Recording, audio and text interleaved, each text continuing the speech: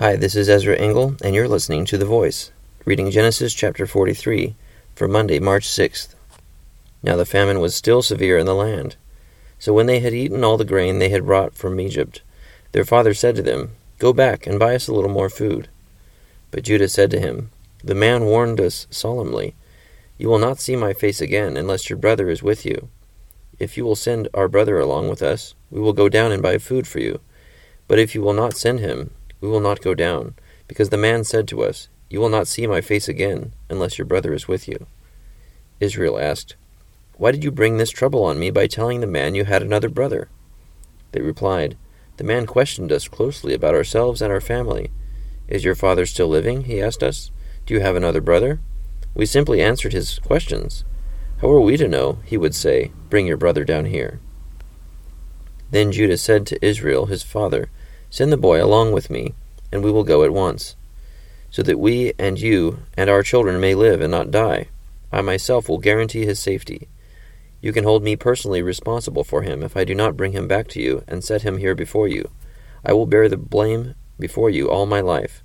As it is, if we had not delayed, we could have gone and returned twice." Then their father Israel said to them, "If it must be, then do this.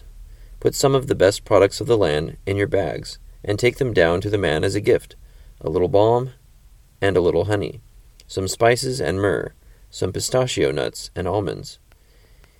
Take double the amount of silver with you, for you must return the silver that was put back into the mouths of your sacks. Perhaps it was a mistake. Take your brother also, and go back to the man at once. And may God Almighty grant you mercy before the man, so that he will let your other brother and Benjamin come back with you. As for me, if I am bereaved, I am bereaved." So the men took the gifts and doubled the amount of silver, and Benjamin also. They hurried down to Egypt and presented themselves to Joseph. When Joseph saw Benjamin with them, he said to the steward of his house, "Take these men to my house, slaughter an animal, and prepare dinner. They are to eat with me at noon." The man did as Joseph told him, and took the men to Joseph's house. Now the men were frightened when they were taken to his house. They thought, "We were brought here because of the silver that was put back into our sacks the first time. He wants to attack us and overpower us and seize us as slaves and take our donkeys." So they went up to Joseph's steward and spoke to him at the entrance to the house. "Please, sir," they said, "we came down here the first time to buy food. But at the place where we stopped for the night, we opened our sacks, and each of us found his silver, the exact weight, in the mouth of his sack. So we have brought it back with us. We have also brought additional silver with us to buy food. We don't know who put our silver in our sacks."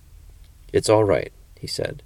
"Don't be afraid. Your God, the God of your father, has given you treasure in your sacks. I received your silver." Then he brought Simeon out to them. The steward took the men into Joseph's house, gave them water to wash their feet, and provided fodder for their donkeys. They prepared their gifts for Joseph's arrival at noon, because they had heard that they were to eat there. When Joseph came home, they presented to him the gifts they had brought into the house, and they bowed down before him to the ground. He asked them how they were, and then he said, "How is your aged father you told me about? Is he still living?" They replied, "Your servant our father is still alive and well," and they bowed low to pay him honor.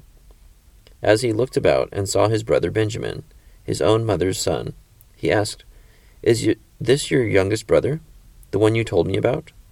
And he said, "God be gracious to you, my son." Deeply moved at the sight of his brother, Joseph hurried out and looked for a place to weep. He went into his private room and wept there. After he had washed his face, he came out and, controlling himself, said, "Serve the food."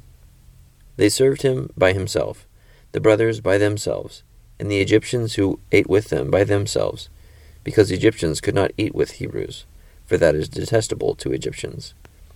The men had been seated before him in the order of their ages, from the firstborn to the youngest, and they looked at each other in astonishment. When portions were served to them from Joseph's table, Benjamin's portion was 5 times as much as anyone else's. So they feasted and drank freely with him. Genesis chapter 43. So Joseph is still keeping his identity hidden from his brothers, but he's emotionally stirred when he sees Benjamin for the first time, and hides that too. But he gives Benjamin 5 times as much food as his brothers as he eats with them, as they all eat separately, because Egyptians don't eat with Hebrews. Thank you for listening to The Voice.